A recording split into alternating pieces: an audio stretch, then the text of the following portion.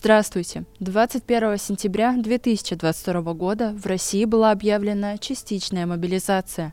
Призыв продолжался в течение всего октября, а 1 ноября 2022 года Министерство обороны Российской Федерации объявило о завершении мобилизационных мероприятий. О том, каких категорий затронула частичная мобилизация, какую поддержку мобилизованным гражданам оказывает правительство Хабаровского края.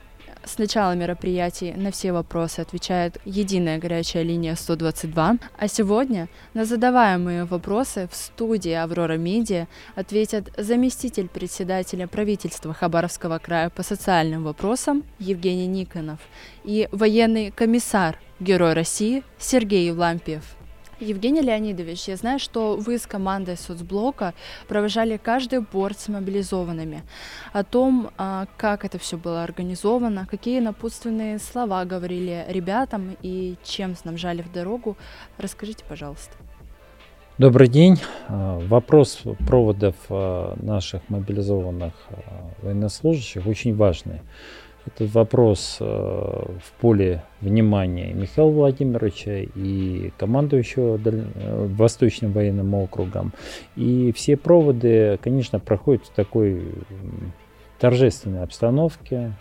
Как правило, это аэропорт города Хабаровска.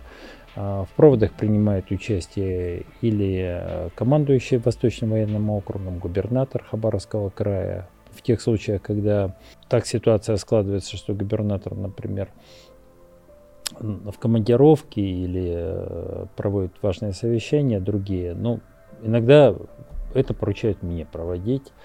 Процедура достаточно простая. Это и вынос знамени, это и гимн Российской Федерации, это обращение командующего округа, обращение губернатора, напутственная молитва. Наши волонтеры активно в этом участвуют, потому что каждому убывающему в зону специальной военной операции подготовлены подарки. Там и предметы первой необходимости, там и вещи, которые сделали своими руками студенты, например, в колледже. Это печенье в виде буквы Z, которые они испекли. Но и там и письма школьников. Это очень важно. Вот практически большую часть периода частичной мобилизации мы работали с Вячеславом Владимировичем Макаровым, который исполнял обязанности военкома. И он рассказывал, что эти письма имеют ключевое значение. И рассказывал ситуацию, когда один из военнослужащих получил письмо своей дочери таким образом. Это имеет огромное значение для поддержания высокого морального духа наших солдат. Они понимают, для чего они там? Конечно, для кого? Конечно. Но вы же должны понимать, что те задачи, которые поставлены президентом, мы защищаем нашу территорию. Мы защищаем территорию Российской Федерации. А Бог, Он в правде, Он не в силе. Понимаем, что правда сейчас в том, что это наши территории. Мы отстаиваем целостность Российской Федерации. Хорошо, мы знаем, что вы часто бываете на сборных пунктах и буквально недавно видели пост в телеграм-канале «Здравый смысл 27». И расскажите, какие вопросы чаще всего задают мобилизованные жители края? Я не могу сказать, что частичная мобилизация, которая была объявлена 21 числа, это плановое мероприятие. Понятно, что у людей были разные планы, разные мысли, и основная задача правительства Хабаровского края, как и правительства другого региона, оказать максимальную поддержку самим мобилизованным и их семьям. У них простые житейские вопросы. Получение выплат, кредитные каникулы, трудоустройство родственников, обустройство детей в детские сады. Ушли, кто наколет дрова, кто поможет с поступлением в вузы, средние профессиональные учебные заведения, как правильно оформить кредитные каникулы, как заключить брак, как быстро оформить документы на отцовство. Это тоже важный момент. У нас 11 свадеб было сыграно только в селе Мирном вот в один из дней. Вот, и дальше этот процесс шел. Просьба привлечь для оказания помощи нотариуса. Вот это обычные житейские простые вопросы. И на эти простые вопросы мы всегда приезжаем вместе с Сергеем Николаевичем, вместе с Вячеславом Владимировичем ездили, вместе с командованием округа. И мы на самом деле просто подходили к ребятам, даже без военачальников, просто с ними разговаривали. Вот, простые житейские вопросы. Вот именно на эти житейские вопросы нужно помогать и давать ответы. Хорошо. Сергей Николаевич, министр обороны Сергей Шойгу объявил о завершении мобилизационных мероприятий.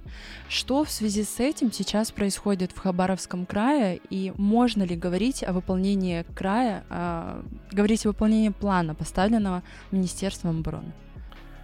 Да, действительно, Хабаровский край выполнил в полном объеме все поставленные задачи Министерством обороны перед краем. Все мероприятия, связанные с призывом военнослужащих военными комиссариатами совместно с органами исполнительной власти, завершены. Вручение повесток и их выписка прекращена. В дальнейшем работа военкоматов по комплектованию вооруженных сил построена за счет приема добровольцев и кандидатов на прохождение военной службы по контракту. Евгений Леонидович, губернатор Хабаровского края Михаил Дегтярев подписал распоряжение о единовременной выплате в размере 150 тысяч рублей для мобилизованных Хабаровского края. И скажите, каков алгоритм действий для получения? Да, действительно, по решению губернатора Хабаровского края Михаила Владимировича Дегтярева каждый мобилизованный может получить единовременную выплату в размере 150 тысяч рублей. Выплату осуществляет Министерство социальной защиты Хабаровского края. Есть соглашение, которое подписано между Минсоцзащитой и военным комиссариатом.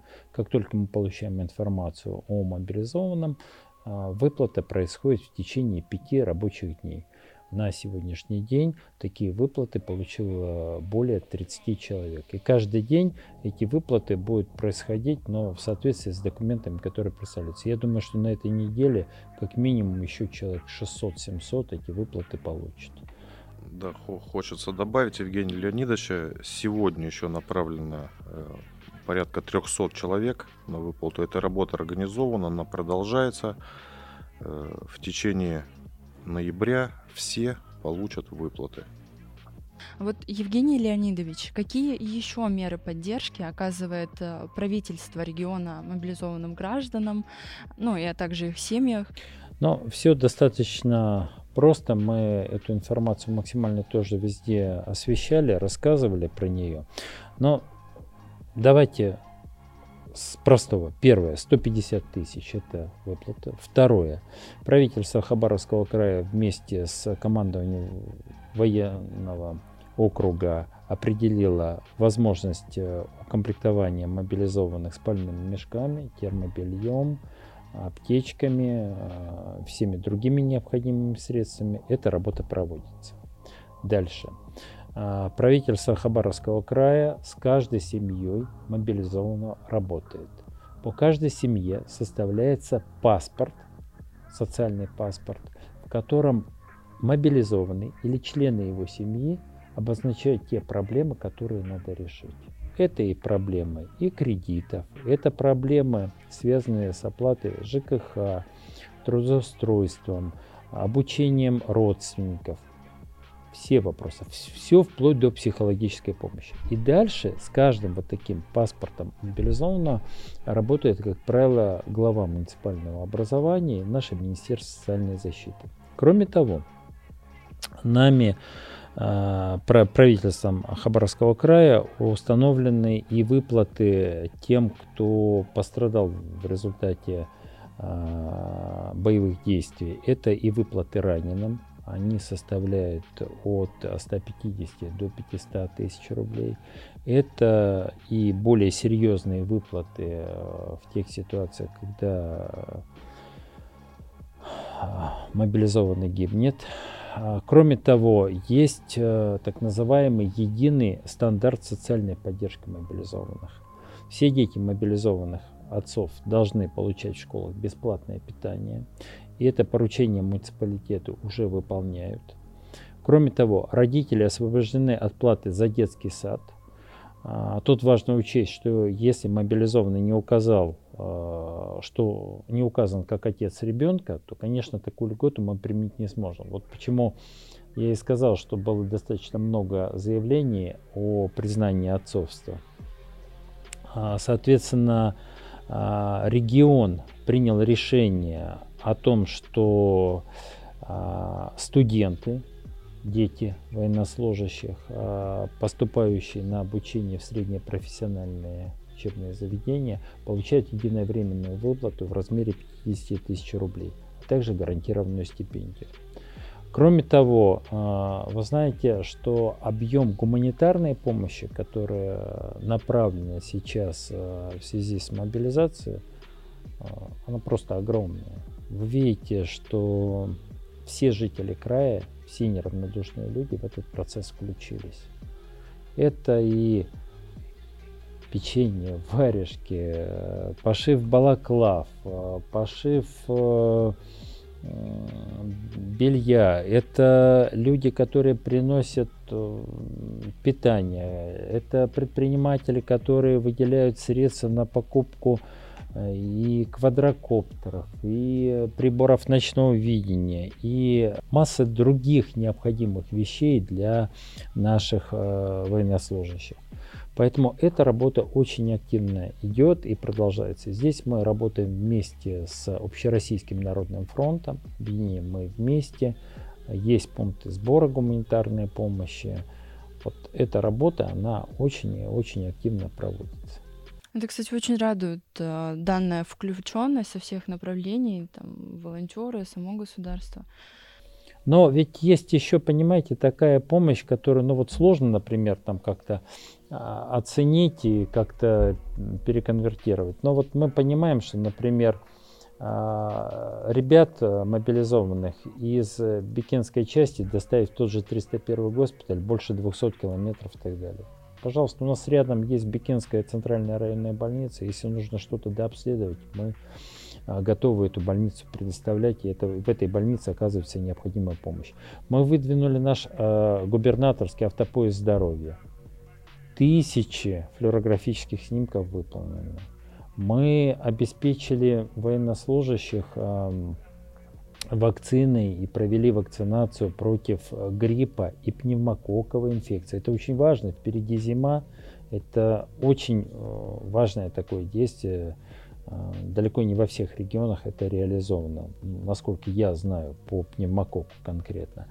Поэтому это та помощь, которая необходима. Кроме того, мы проводим и лабораторные исследования по назначениям специалистов медицинской роты военных частей. Поэтому это в помощь для того, чтобы быстро провести обследование, быстро выяснить, годен, негоден человек. Вот часто задают вопрос, как же так? Человека призвали, он в части, и потом выясняется, что он негоден. Но давайте честно скажем, что на протяжении последних 15-20 лет практически никто не приходил в военкомат, не информировал о состоянии своего здоровья, о количестве детей и так далее. И вот эта работа, она как-то была отпущена. Да, я тоже слышала об этом. Вот, поэтому мы работаем в каждом случае буквально вот по каждому человеку. Поступило обращение на 122, поступило обращение в Общероссийский народный фронт, пришло обращение на имя губернатора, мы все отрабатываем. И даже до сих пор у нас приходят обращения, мы с ними работаем, находим пути решения. И это касается не только состояния здоровья, это касается и тех людей, у которых есть свой бизнес, потому что им нужно и закрыть дела, и оформить документы. У нас была ситуация, когда был мобилизован фермер, у него 10 коров. За ними ухаживать надо. Решили вопрос, все организовали, все хорошо в этой части. Поэтому это такая комплексная работа. как уже было сказано, да, действительно, такие случаи имели место быть, так скажем, что человеку приходила повестка, у него инвалидность или изменился состав семьи. Я вот пользуюсь такой возможностью, хочу напомнить нашим гражданам, что согласно закону о воинской обязанности и военной службы, они должны в 3-дневный срок сообщать в военкомат об изменении своего семейного положения, изменении состояния здоровья, что это их прямая обязанность, и военкомат просто физически не имеет такой возможности отслеживать всех в принудительном порядке. Сейчас вот мы, скорее всего, проводим работу с Министерством цифрового развития, чтобы военкомат был включен в единую цифровую платформу, чтобы мы в режиме реального времени могли обладать той информацией по изменению каких-то в социальном, здоровье и других вопросах. Призывают ли врачей? Если да, в каком объеме и хватает ли их тогда, получается, сейчас в гражданских учреждениях? Давайте так, я могу сказать, что в Хабаровском крае были призваны врачи. Врачей призвано не так много, меньше 10 врачей отправилось служить в зону специальной военной операции. Надо сказать, что среди врачей достаточно много добровольцев.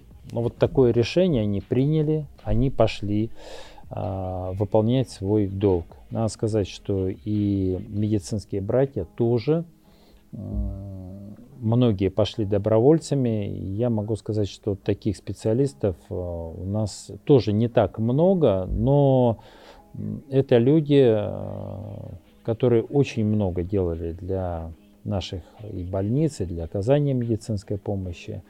А вот еще очень интересно, есть ли отсрочка у предприятия и как узнать, есть ли отсрочка у конкретного сотрудника? Установленные инструкции по бронированию, есть перечень тех предприятий, которые имеют право бронировать сотрудников. Значит, первое – это предприятия, которые имеют мобилизационное задание на случай объявления мобилизации. Это те предприятия, которые работают в оборонно-промышленном комплексе, выполняют государственный оборонный заказ. Существует определенный перечень должностей и профессий, и по перечню ведется бронирование по занимаемым должностям. Все это руководители предприятий и люди, которые отвечают на предприятиях за ведение воинского учета. До них это все доведено, они все это знают, и до своих сотрудников они должны доводить это на предприятиях. Но я просто как председатель территориальной комиссии по бронированию хочу вам сказать следующее. Первое. Если предприятие входит в группу предприятий, имеющих МОБ-задания, входит в сферу оборонно-промышленного комплекса или относится по решению главы муниципального образования, председателя комиссии по бронированию в конкретном муниципальном районе к организациям, которые осуществляют деятельность критически важную для обеспечения жизнедеятельности района, то они имеют право бронировать своих сотрудников по определенным учетным специальностям. Если у человека есть бронь, то он под мобилизацию, естественно, не подпадает. Теперь, что такое отсрочка? Отсрочки у предприятий не бывает. Отсрочка бывает у конкретного человека, и отсрочка предоставляться может на основании федерального закона, и отсрочка представляется в соответствии с решением призывной комиссии. Председателем призывной комиссии является в муниципальном образовании глава муниципального образования. Председатель призывной комиссии края – это губернатор Хабаровского края Михаил Владимирович Дегтярев. Соответственно, решение принимается на этом уровне. Решение об отсрочке принимается в индивидуальном порядке и только на основании требований федерального закона. Других там оснований нет. Мы знаем все требования федерального закона, поэтому там шаг вправо, шаг влево невозможен. Михаил Дегтярев занимался вопросом о расширении перечня вот этих критически важных учреждений. Губернатором действительно такое решение принято, и комиссия по территориальному бронированию, которую мне поручено вести, действительно пересмотрела весь список Я откровенно скажу, многие организации просто уклонялись и не выполняли работу, связанную с военной учетной деятельностью. Как многие граждане не ходили, не сообщали в военкомат состояние своего здоровья, так и многие организации не вели эту работу полноценно. Аудит такой работы был проведен в крае полноценно, полностью. У нас изменилось количество организаций, которые имеют право осуществлять бронирование. Мы этот список полностью весь переработали, пересмотрели. Какие-то организации в него добавились, какие-то организации из него вышли. Вышли они иногда, кстати, по причинам того, что они просто уже давно ликвидированы и там не существуют. Есть и другие причины, но список был полностью актуализирован. И сейчас уроки, будем говорить, частичной мобилизации, проведена полная инвентаризация всех действующих предприятий в крае. Я тоже сейчас, чем больше слушаю, понимаю, что в рамках частичной мобилизации был выполнен просто огромный объем работы, и может быть, это и к лучшему в том плане, что вы сейчас говорите о систематизации какой-то в плане лично каждого человека, что будут оперативно передаваться данные теперь в военкомат. Предусмотрены ли какие-то экономические льготы, то есть отсрочка или отмена налогов, списывание долгов? Были решения правительства Российской Федерации по этой части. Это и те дни, которые представляются для индивидуальных предпринимателей, чтобы они могли передать все свои дела, оформить необходимые документы. Это и 407 статья Налогового кодекса о возможных каникулах и льготах по оплате налога на имущество. И, наконец, есть 401 статья Гражданского кодекса, которая освобождает от ответственности за нарушение обязательств, возникших при осуществлении предпринимательской деятельности. Поэтому эти все нормы закона действуют, ими можно пользоваться, и у нас есть подразделение, так называемое подразделение «Мой бизнес», которое оказывает необходимую консультативную поддержку. Хорошо, тогда я, пожалуй, задам еще один вопрос. А сохранится ли за мобилизованными их места работы и зарплата, или же их уволят, как, например, при обычном призыве в армию? И после окончания службы получится ли ему вернуться на ту же должность? Этот вопрос был решен в самом начале осуществления частичной мобилизации. За ним сохраняется место его работы. После демобилизации в течение 3 месяцев он может вернуться на место своей работы. За 3 дня до выхода он должен предупредить работодателя о том, что он возвращается на свое место рабочее, и с ним будет восстановлен трудовой договор. И здесь я не вижу никаких рисков и никаких сложностей. Надо сказать, что многие организации с пониманием относятся к этому процессу. Есть крупные российские компании, например, Росгидро, есть и наши хабаровские компании, например, Ургалуголь.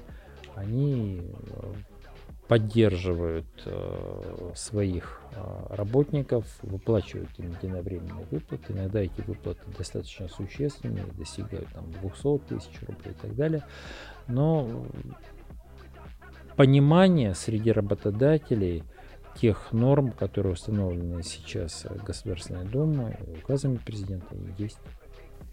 То есть работодатель, он тоже принимает участие в жизни мобилизованного, по идее, он должен же и оповестить о том, что у него есть такой сотрудник. Угу. Вот еще интересно, Сергей Николаевич, сколько же у нас добровольцев и какие бонусы им положены? У нас в крае порядка 1500 добровольцев было призвано. Бонусы. Во-первых, все добровольцы, хочу напомнить, пользуются правами и теми льготами, которые по статусу положены военнослужащим Российской Федерации. То есть это касается и денежного обеспечения, и медицинского обеспечения, страхового обеспечения. Плюс дополнительно, в частности, именной батальон генерал Корф, дополнительно губернатором края предусмотрены выплаты 250 тысяч рублей. Это добровольцам, именно которые были зачислены в наш краевой батальон. А так, все социальные гарантии и обеспечение всеми видами довольствия приравнено к военнослужащим. Смотрите, давайте, наверное, сейчас немного статистики. С начала объявления частичной мобилизации на единую горячую линию 122 на территории края поступило более 13 тысяч звонков, которые касаются как мобилизационных мероприятий, так и весеннего призыва. Мы отобрали самые популярные из них. И вот вопрос первый. С 1 ноября у нас начался осенний призыв. Можете, пожалуйста, Сергей Николаевич, еще раз рассказать о ключевых моментах этого осеннего призыва? Да, действительно, в этом году в связи с проведением мероприятий по частичной мобилизации осенний призыв был смещен у нас на месяц и начался в крае с 1 ноября согласно указа президента Российской Федерации. Этот призыв у нас характеризуется снижением числа призывников по сравнению с весенним призывом. В крае будет призвано на военную службу порядка 900 человек, что на 500 человек меньше, чем было призвано весной в ходе весенней кампании. Какие особенности у данного призыва? 3 района края, это Аяно-Майский, Тугуро-Чумиканский и Охотский район, не участвуют в этой призывной кампании. Это связано с физико-географическим положением данных районов. Осенний призыв, как правило, у нас характеризуется всплеском ОРВИ. Также возможен рецидив коронавирусной инфекции, поэтому на всех призывных пунктах будет действовать термометрия в обязательном порядке, тест на коронавирус. Хочу заверить всех жителей нашего края, что военнослужащие, призванные в ходе этой кампании, не будут направляться в Донецкую, Луганскую народные республики, также в Херсонскую, в Запорожскую и в зону проведения специальной военной операции. Все военнослужащие будут проходить службу здесь, на Дальнем Востоке, на территории Восточного военного округа в частях и соединениях на Дальнем Востоке. Еще один вопрос. Евгений Леонидович, у нас есть обращение. Моего супруга мобилизовали, некому помочь в бытовых вопросах. Могут ли мне помочь волонтеры? Конечно, именно для этого волонтерское движение организовано. Нужно обратиться в Общероссийский народный фронт, можно обратиться в центры социальной поддержки семей мобилизованных. Они в каждом районе открыты у нас. И в конце концов можно позвонить просто на горячую линию 122 и сказать, что вот у меня такая проблема есть. И, конечно, мы поможем. Возвращаемся к вопросу про осенний призыв.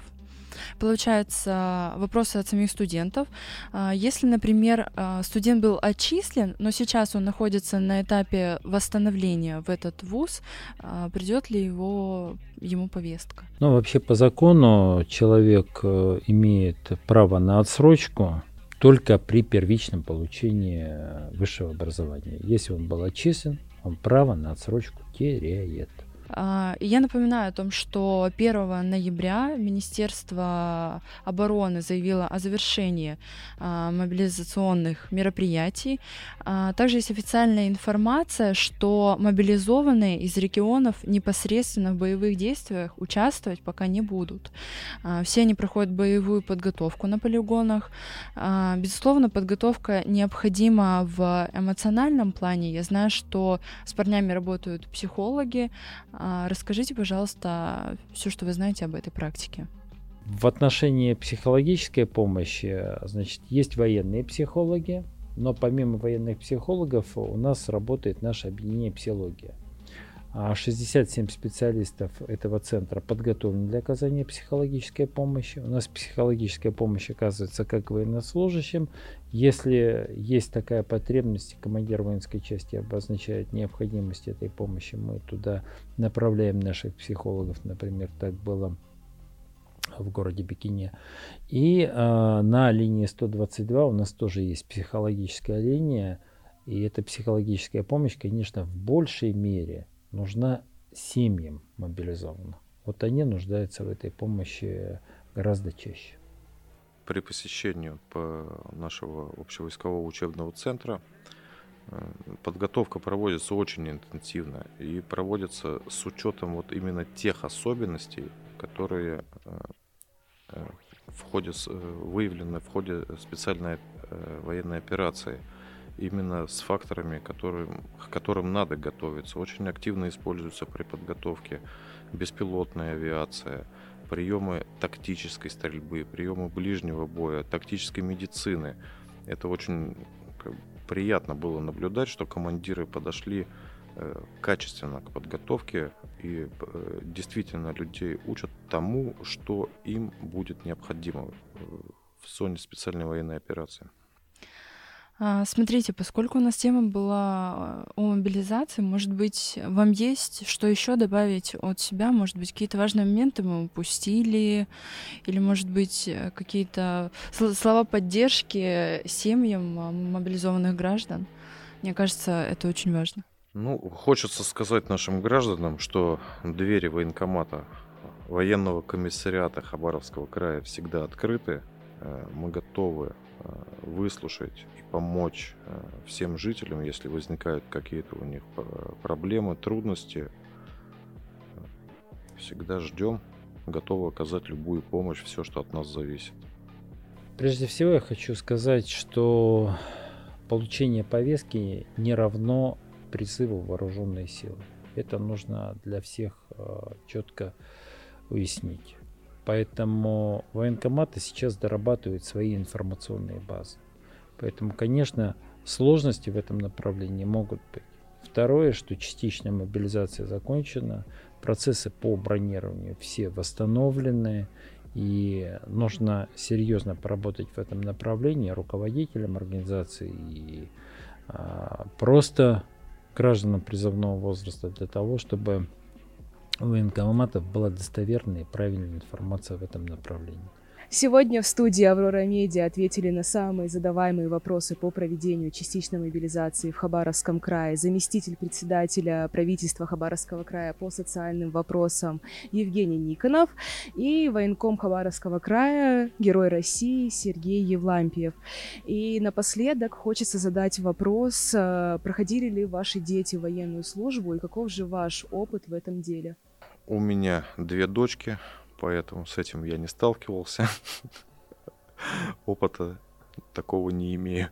Мой опыт как военного в этом деле огромный. С 97 года в вооруженных силах по настоящий момент. Закончил Рязанское десантное училище. Прошел все командирские ступени от командира взвода до командира бригады. И продолжаю службу в вооруженных силах Российской Федерации. То, что касается меня, я офицер запаса, выпускник нашего Дальневосточного государственного медицинского университета. Соответственно, у меня 2 мальчиков и девочка.